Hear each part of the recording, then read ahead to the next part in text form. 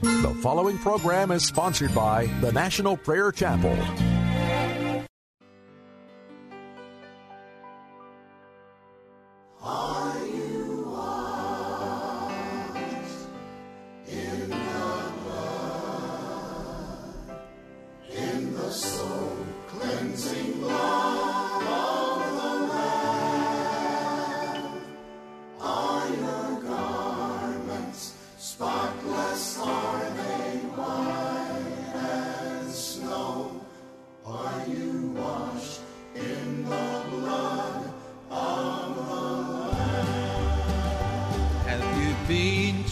Jesus for the cleansing power. Are you washed in the blood of the Lamb? Are you fully trusting in His grace this hour? Are you washed in the blood of the Lamb? Are you washed in the blood, in the soul cleansing blood of the Lamb? Are your garments spotless? Are they white as snow? Are you washed in the blood of the Lamb?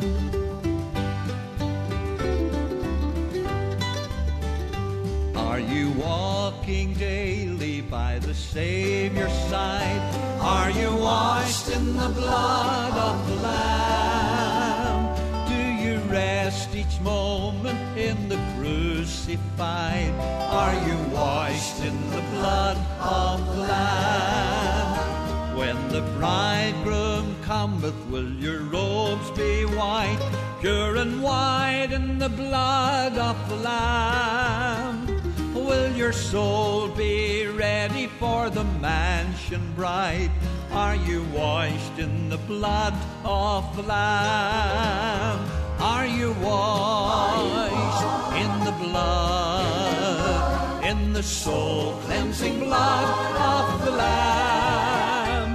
Are your garments spotless? Are they white as snow? Are you washed in the blood of the Lamb? There is power, wonder-working power in the blood of the Lamb. There is power, sin-destroying power in the precious blood of the Lamb. Are you washed in the blood, in the soul-cleansing blood of the Lamb? Are your garments spotless? Are they white as snow? Are you washed in the blood of the Lamb? Are you washed in the blood of the Lamb?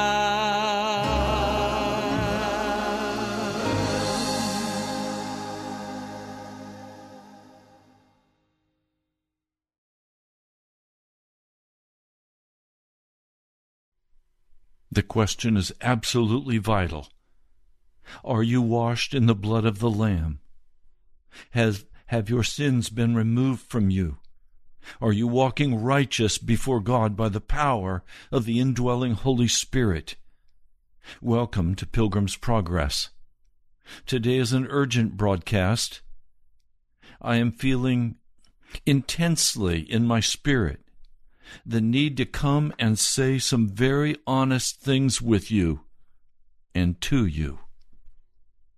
The Scriptures say in John, the first chapter, verse 29, the next day John saw Jesus coming toward him, and he said, "Look, the Lamb of God, who takes away the sin of the world."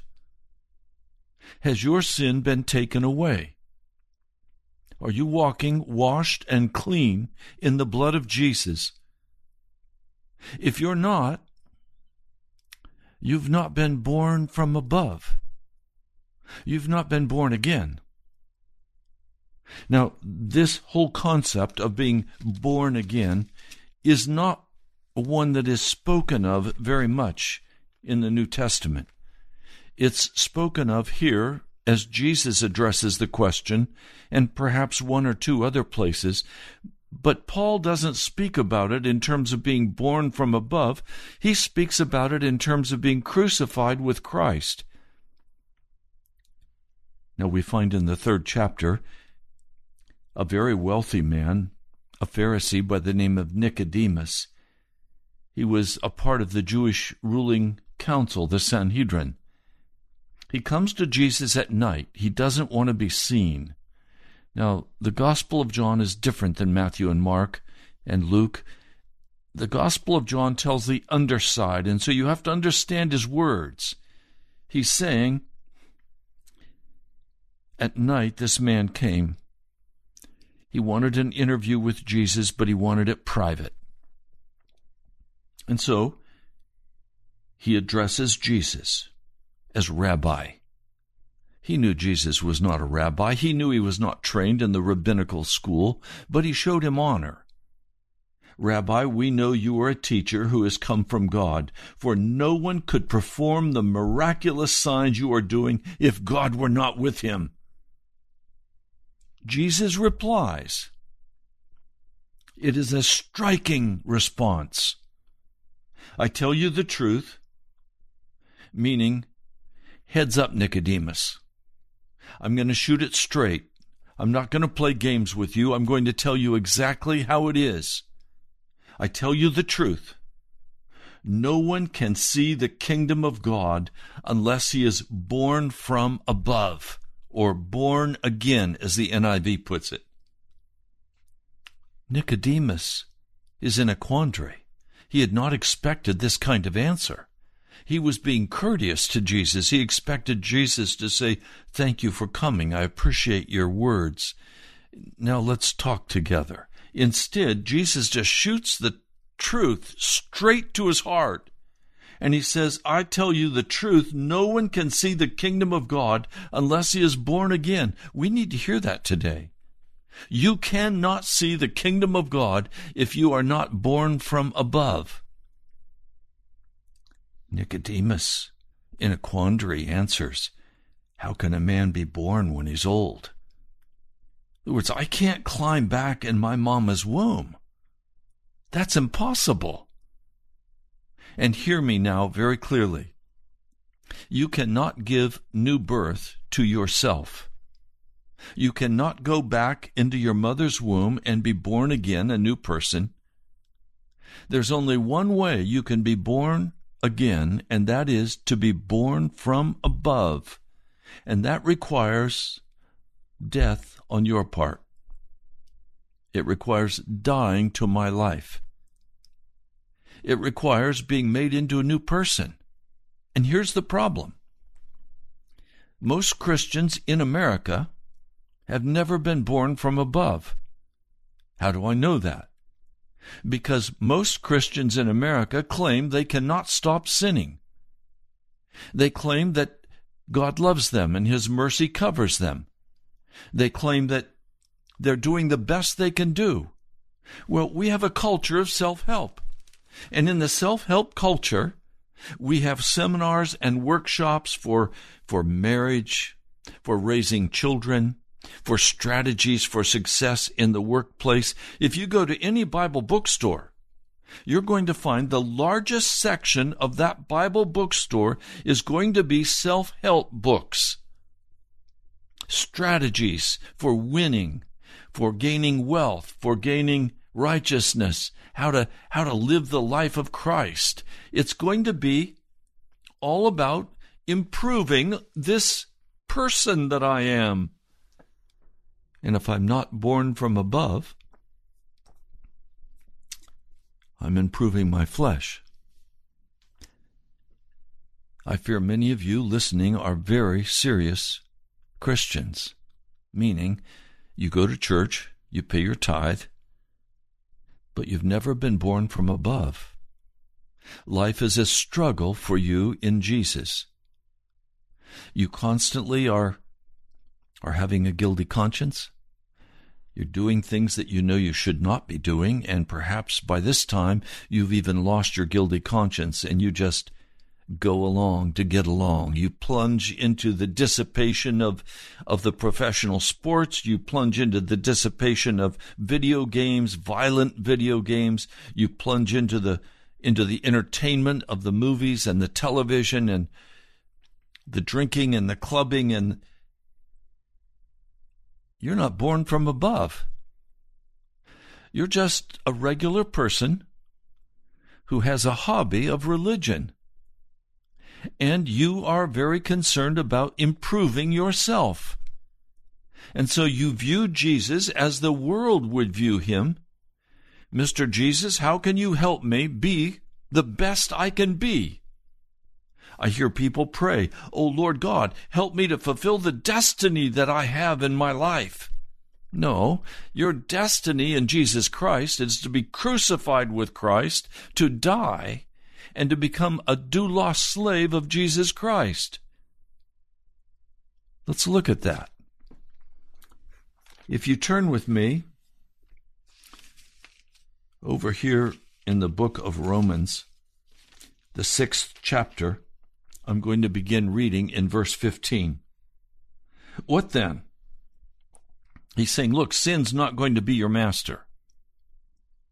See, when Jesus is identified by John the Baptist as the one who will take away the sin of the world, that means he wants to take away your sin and my sin. Has he taken away your sin? And so we come to the Apostle Paul in the 6th chapter of Romans. What then? Shall we sin because we are not under law but under grace? By no means. Don't you know that when you offer yourselves to somebody to obey him as slaves, you are a slave to the one whom you obey? Whether you are slaves to sin, which leads to death, or to obedience, which leads to righteousness. What is righteousness?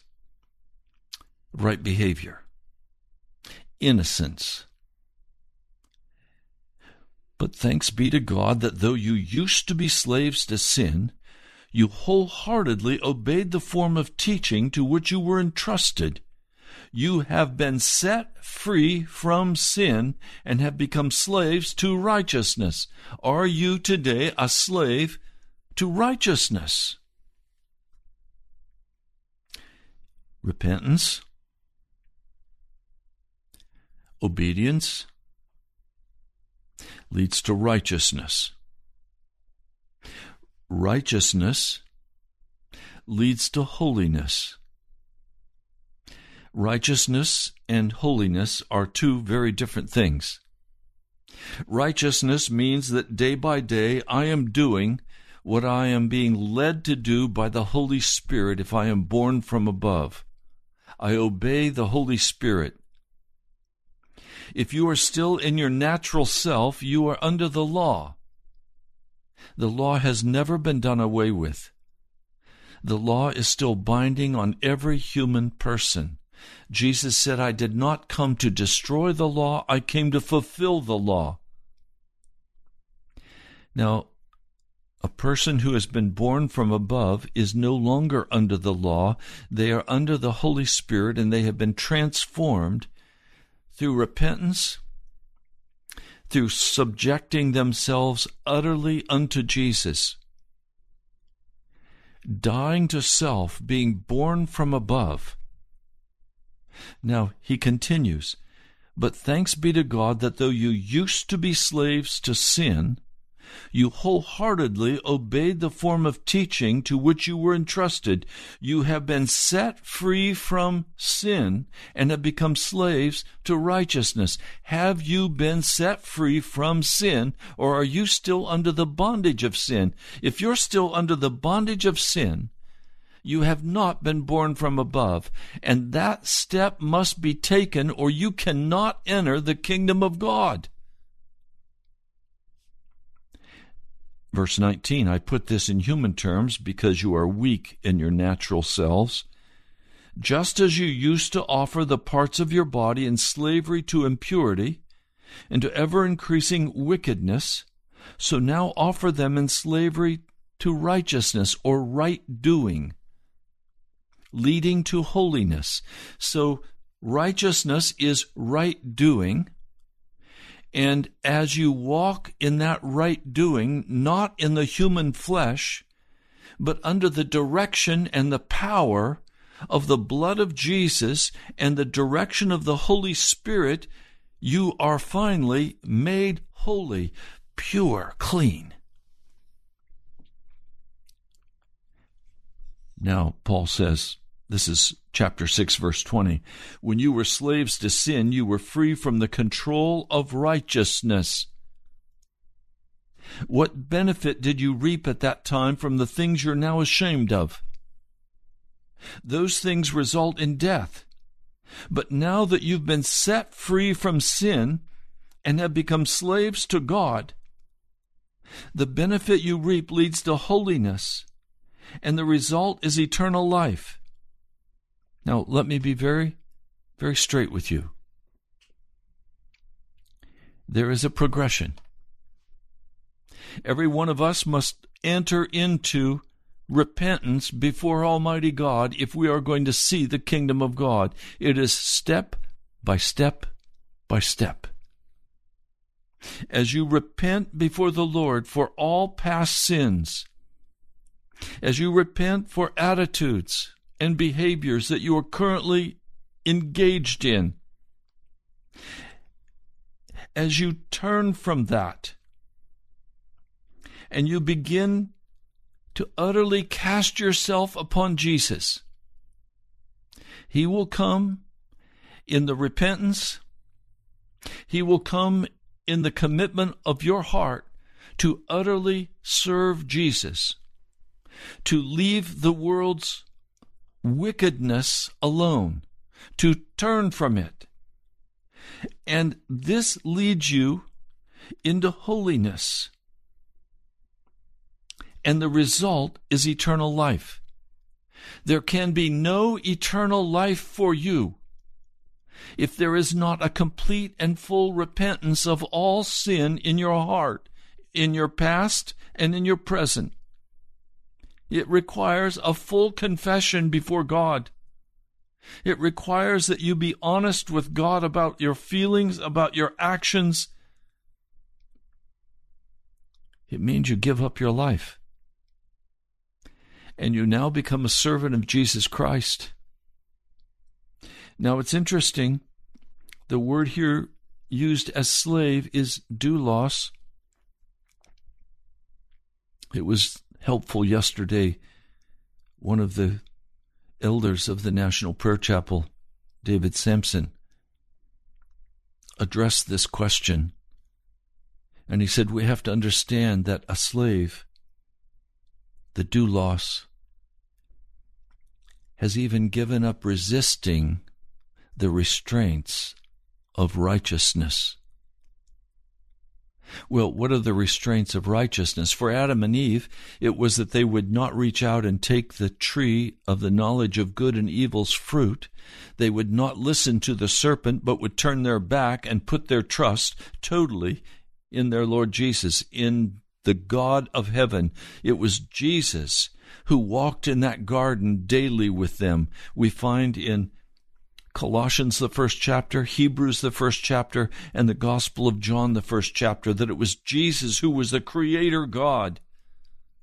It was Jesus who walked with Adam and Eve in that garden. To be a slave means I accept the restraints of righteousness and I turn away from the seduction of the devil.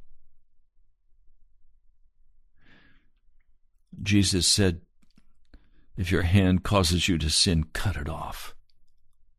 If your eye causes you to sin, pluck it out. It's better that you go into heaven maimed than to be cast into the fire of hell. What was he saying? He's saying there is only one way to deal with sin, and that is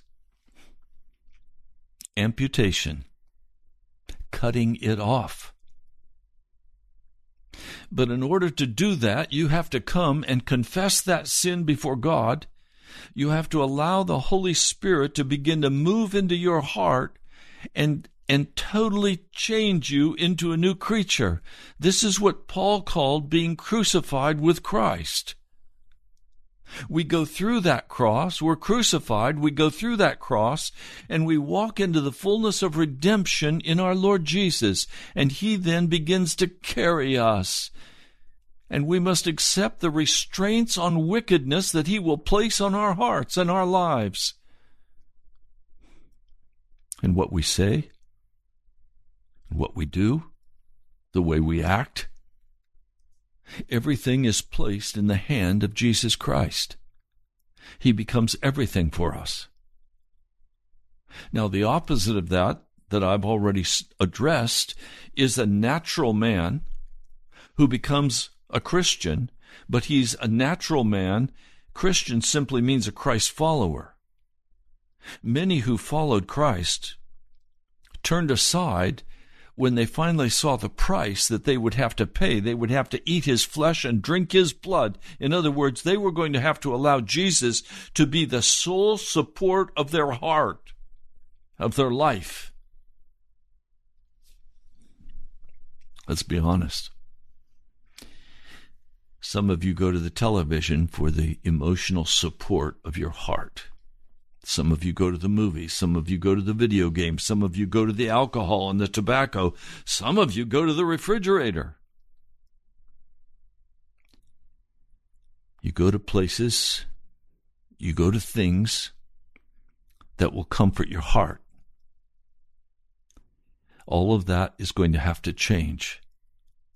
And Jesus alone is going to have to become the comforter of your heart. Jesus alone. It means you're going to spend a great deal of time reading the Scriptures. You'll read Matthew, Mark, Luke, and John to learn the story of Jesus. You'll read the Psalms to learn about His character. Everywhere, in every book of the Scripture, Jesus is plainly viewed in the way He deals with sin, in the way He deals with man, the way He deals with woman. And we have to come and accept the restraints of that slavery, because our joy is found in the glorious presence of our Lord Jesus.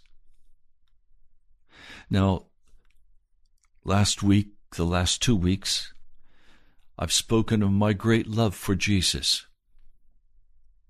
That comes because I've been born from above. I've left my sin.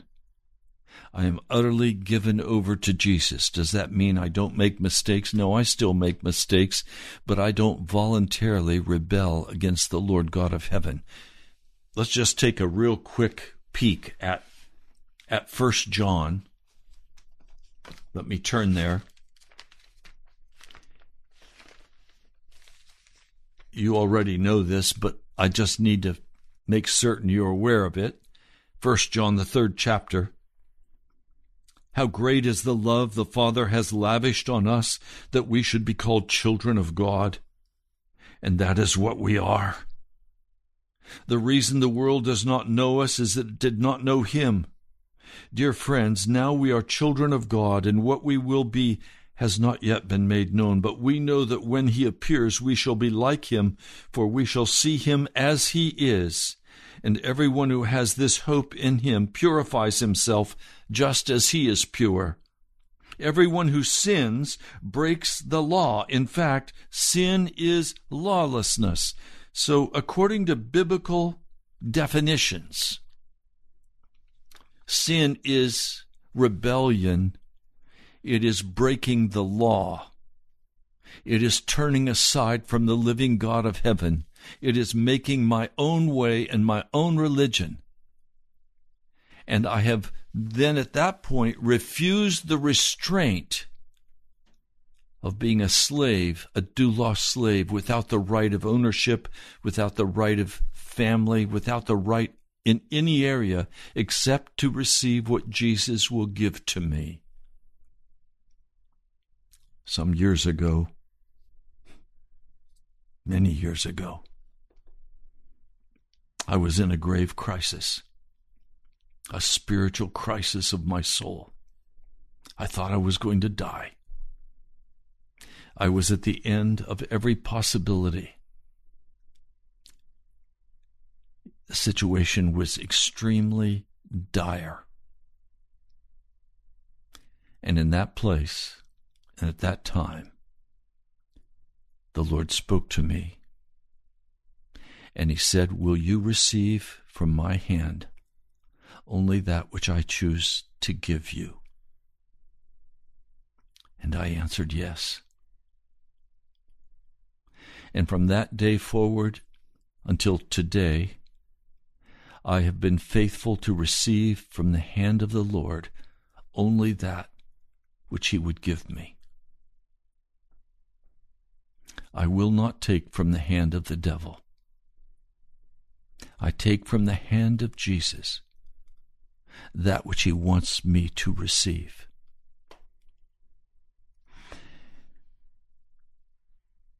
And so the struggle is, have you been set free from sin? It's a very simple question, but a very profound impact on your heart and your life. I'm desperately concerned that many of you are very religious, but you're religious natural men and women. You're not born from above. You've not been transformed into the likeness of Jesus, so you're still walking in sin. You're still walking in lust and anger, bitterness. You see, if sin is the breaking of the law, well, what is the law? Well, the law is the Ten Commandments. And then as we come to the New Testament, in the Sermon on the Mount, in Matthew, the 5th chapter, we find that Jesus is saying that, yes, do not commit adultery, but if you look at a woman and lust after her, you've already committed adultery. Do not kill. But if you are angry with your brother and you cheat him, you steal from him, you've murdered him. So the righteousness of the new covenant is much deeper than the old covenant. In the old covenant, you could keep the law and have a wicked heart. But in the new covenant, that's impossible. Because Jesus is primarily concerned with A, our actions, and 2, our heart concern, what we go after. And so, you have now been set free from sin and have become slaves to God. The benefit you reap leads to holiness, and the result is eternal life. For the wages of sin is death, but the gift of God is eternal life in Christ Jesus our Lord. If you're continuing to walk in sin, you cannot receive the gift of God, which is eternal life. The passage of Scripture I've just shared with you has made that abundantly clear. Eternal life follows the preordained steps of repentance, confession of sin, making a commitment to Jesus to belong to him, to become a slave of Jesus, choosing to do that which he tells you is right by the Holy Spirit, being made holy. Without holiness, no man will see the Lord. That's real holiness.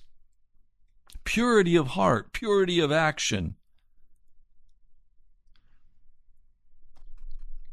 And then a person is brought into eternal life. We're going to pursue these issues this week, but I'd like to take you now to the book of Jeremiah. Jeremiah is addressing the nation of Judah.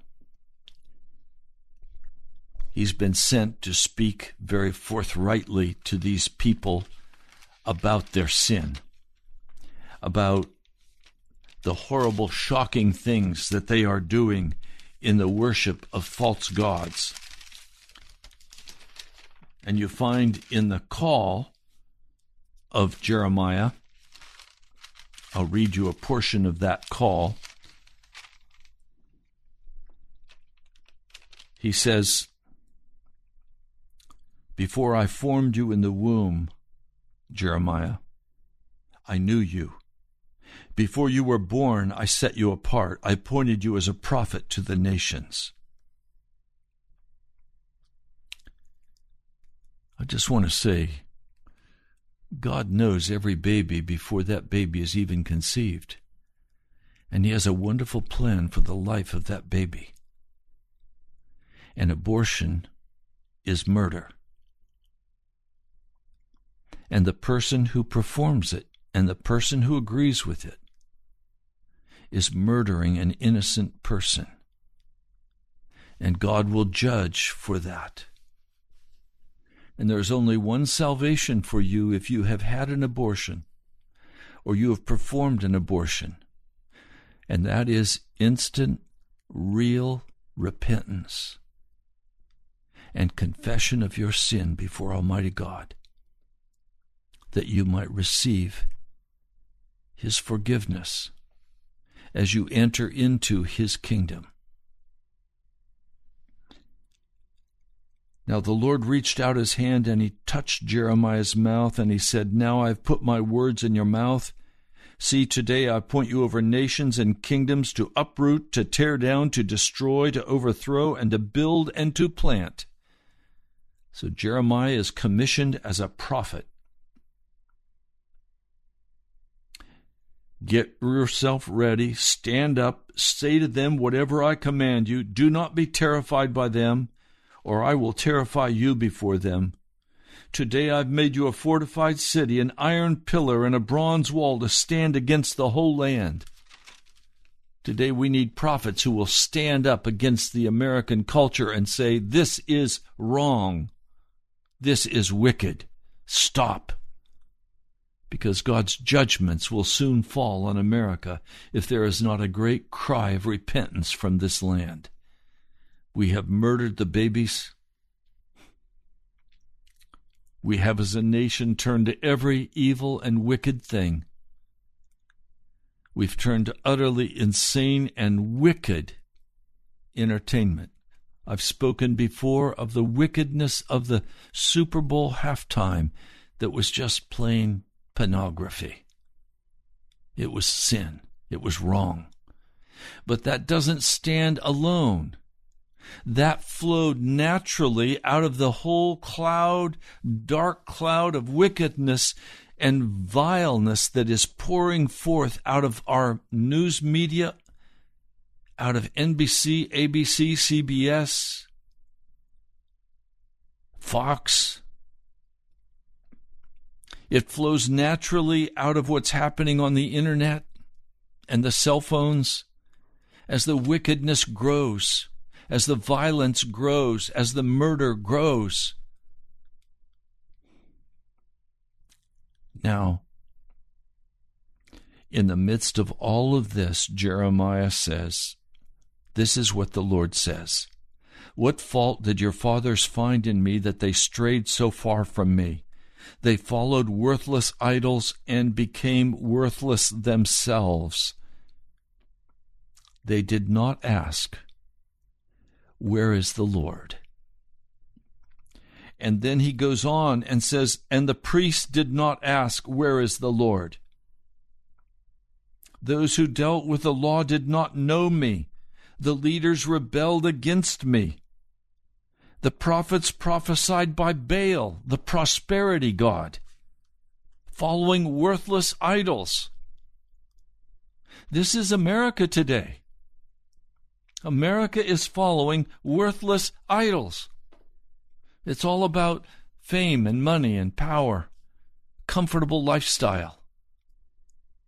bringing into our home the most vile kinds of entertainment, the most violent of movies, the occultism, the wickedness on every hand. And it's against this backdrop that Jeremiah says to the people, there are 7 steps down, and you have taken them down into darkness. I'm going to identify those 7 steps that Jeremiah gives in Jeremiah, the 2nd chapter. The first step down, he says, my people have committed 2 sins. They have forsaken me, the spring of living water. Judah had utterly turned aside from the temple worship.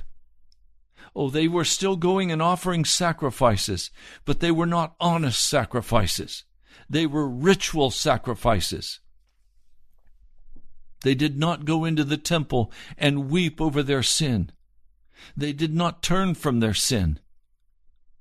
As they would leave the temple, they would go to the hills, and there they would have prostitutes. They'd have every kind of unclean thing. They would offer offerings to Baal, the prosperity god. What they wanted was to get richer. What they wanted was a more comfortable lifestyle. And I tell you, during Judah's time when Jeremiah is writing, cash was flowing, business was good, things were humming. But they turned away from the Lord. They forsook him, the spring of living water. The flowing presence of God was not among them. It was hyped up falseness. I remember going to a so-called revival service in a large church here in Washington. And as the guest speaker spoke, he spoke in a manner that seemed rude, unrefined, hostile. And people began to jerk. And that was supposed to be the sign the Holy Spirit was there. It was a demon spirit that was present, not the Holy Spirit. They were not having a revival of godliness. They were having their sins blessed. I finally got up and walked out because I knew there was no presence of God in the house. The second step down, they dug their own cisterns, broken cisterns that cannot hold water. When I was a child, I lived in a little town called Bosler, Wyoming. Bosler was out on the prairie, open range. There were about 50 people who lived there. They had a post office and they had one little general store. The water they could not drink.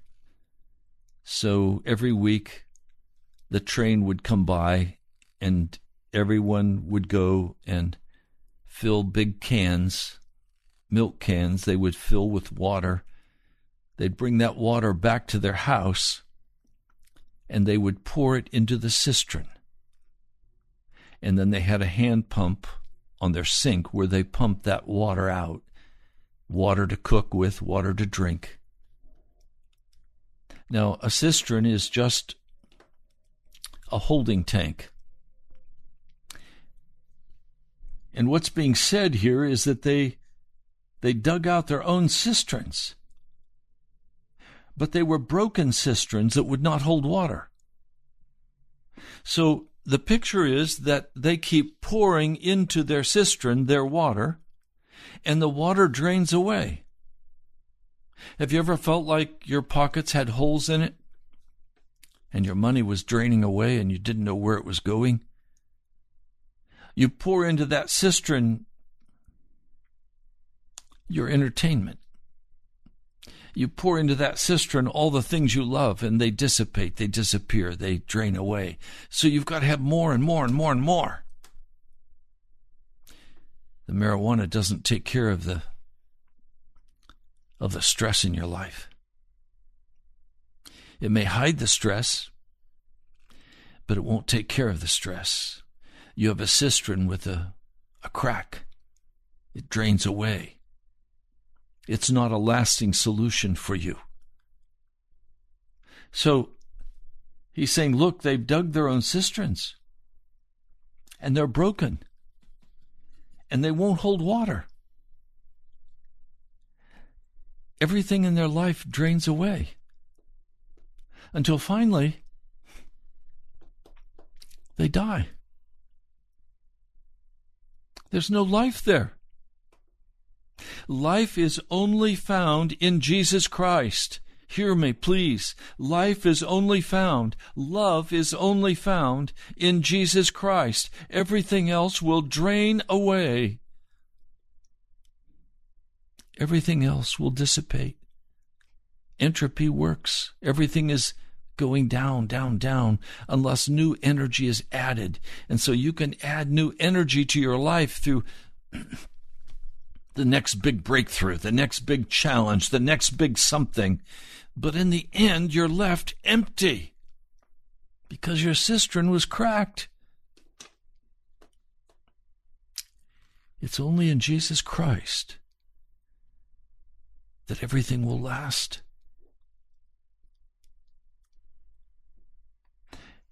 So they head down to Egypt to get more water. They head down over to Assyria so they can get water out of the Euphrates River. But it's all wickedness. It's evil. It's bitter. And the third step down is finally no awe of God. I talk with people often who have no awe of God. They are their own gods. They have an imaginary Jesus and they say, Jesus is my best bud. He's my best friend. He goes with me wherever I go. No, Jesus, the divine Son of God, does not go with you wherever you go. You're supposed to go where he goes. You're supposed to follow him. He's not your servant, you're his servant. But in the natural, if you're just religious, then you become enamored with the idea of a secret friend, of a sentimental, loving Jesus who goes with you to wickedness and to righteousness. He goes with you to church, and he goes with you to the theater. He goes with you into the casino to gamble. He goes with you wherever you go, and you have this, oh, I love Jesus. No, it's not the Jesus of Scripture. You've never been born from above. You can't see the kingdom of God until you're born from above. There's going to have to be a change in your life. Now, let me say something I've said many times to you. To be born from above is a supernatural work of grace that God does in our hearts, so that our hearts are utterly, totally, and completely, without reservation, given over to Jesus. We give up our goals. We give up our dreams. Jesus, the Son of the living God, is not here to help you achieve your goals or to achieve your dreams. Those all have to be laid down at the cross. They have to be submitted to Jesus. He has his own goals. He has his own plans for your life. And it's a life of service to others that he calls you to. It's a life of giving up all your rights and being his slave and loving the restraints that he puts on your life. If I were to say today, okay, I've had it with ministry, I'm done, I'm going to go get a job and make good money, I've always given away everything I made. I haven't had what the world has. I have given my life to Jesus, into the work of the gospel. That's what you have to be willing to do. You give up your life for the gospel of Jesus. If you want to learn what that means, read carefully on your knees the Sermon on the Mount found beginning in Matthew, the 5th chapter. You'll learn what it means to walk with our Lord Jesus in reality and not in sentimentalism. Our Jesus is the most loving, kind, considerate person. Remember, he said, "Come unto me, all you labor and are heavy laden, and I will give you rest. My burden is easy, my yoke is light." But we have to love his restraint against the temptations of the devil. Now, we have no awe of God, Jeremiah says. You've gone out. You have no shame. That's the 4th step down. Number 1, you forsook him, the spring of living water. Number 2, you dug your own cisterns. Number 3, you had no awe of God. Number 4, you don't have any shame. You think everything's fine. Psalm 106:39, they defiled themselves by what they did, by their deeds. They prostituted themselves. A corrupt and wild vine, not born again, not born from above. How can you say, "I'm not defiled"? I've not run after the Baals. See how you behaved in the valley. Consider what you have done. You are swift like a she-camel running here and there, a wild donkey, accustomed to the desert, sniffing the wind in her cravings. In her heart, who can restrain her? And then number 5, in the step down, is you finally just say, look, all I can do is the best I can do. I can't leave my sin. God's just going to have to accept me the way I am. There's no possibility that I can leave my sin and live a righteous life. He'll have to save me when I die. No, death is not your Savior. Jesus is your Savior. Pardon me. He came to save you from your sin. Now, right now, today. He can save you right now if you will confess your sin and humble your heart and not say, I love my foreign gods and I must go after them. Money, power, pride, prestige, lifestyle, pleasure, my own goals, my own objectives, my own friendships, my own way of life. We have to come and lay all of that down at the foot of the cross. If you say, I love foreign gods and I must go after them, know that you are well on your way down into hell.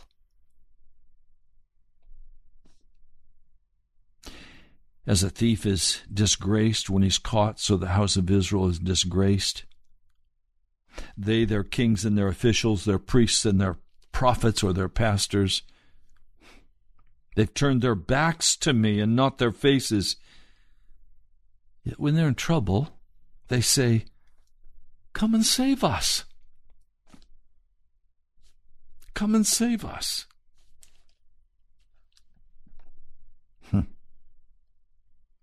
God is punishing America. He has destroyed with floods and rain the croplands in the heartland of America. Food shortage will come and famine will come to America. These are all judgments of God on our sin. Tornadoes, lightning strikes, sickness and disease, pestilence and famine, all of these are things that God sends to a nation that he is judging. Have you forgotten God? The sixth step down is yet in spite of all of this, you say, I am innocent. He's not angry with me. But the Lord says, I will pass judgment on you because you say, I have not sinned. You will be disappointed by the world. Now, please hear me. This is so vital. That you understand that there is nothing for you except to repent. The seventh and last step down is found in Jeremiah 3:4. Have you not just called to me, my father, my friend from my youth? Will you always be angry? Will your wrath continue forever? This is how you talk. But then you go and do all the evil you can do. So you go, you pray, but your prayer does not match your behavior. You go home and you turn the TV on and you watch the wicked movie, the violent movie, which God hates. Or you go to the violent video games. You're walking out of the grocery store, you have to get a gambling card. You might strike it rich. You gossip. You're angry and bitter. You have judgments against other people. You enter into dissensions and hostilities. All of this while you call Jesus your friend. And that's the final step down. Because you think you're fine. But you've never been born from above. You're still in the flesh. You're still struggling to somehow prove that you can do it, that you can make it. But you can't. Oh, my brother, my sister. Lord, my heart is broken. We have in America taken these 7 steps down until there's no longer seemingly a conscience against the wickedness of our age, and everybody just goes along to get along. And people say, oh, how terrible it is, and then go home and do these terrible things, wicked things, sexually unclean, emotionally unclean, living like the world, angry, broken. But they won't turn to you and repent. I know today you're calling every person who's listening to a complete and full repentance and a commitment to belong to you, Jesus. Let it be so today. Amen. You've been listening to Pilgrim's Progress. I'll continue this study tomorrow. I'm Ray Greenley from the National Prayer Chapel. I'm very concerned for you. I'd like to hear from you. You can write to me at the National Prayer Chapel, Post Office Box 2346, Woodbridge, Virginia, 22195. Or go to the webpage, nationalprayerchapel.com. I'll talk to you tomorrow. God bless you. I love you. I'm concerned for you. With great joy, to the only God, our Savior, through Jesus Christ our Lord. To the only God, our Savior, through Jesus Christ our Lord.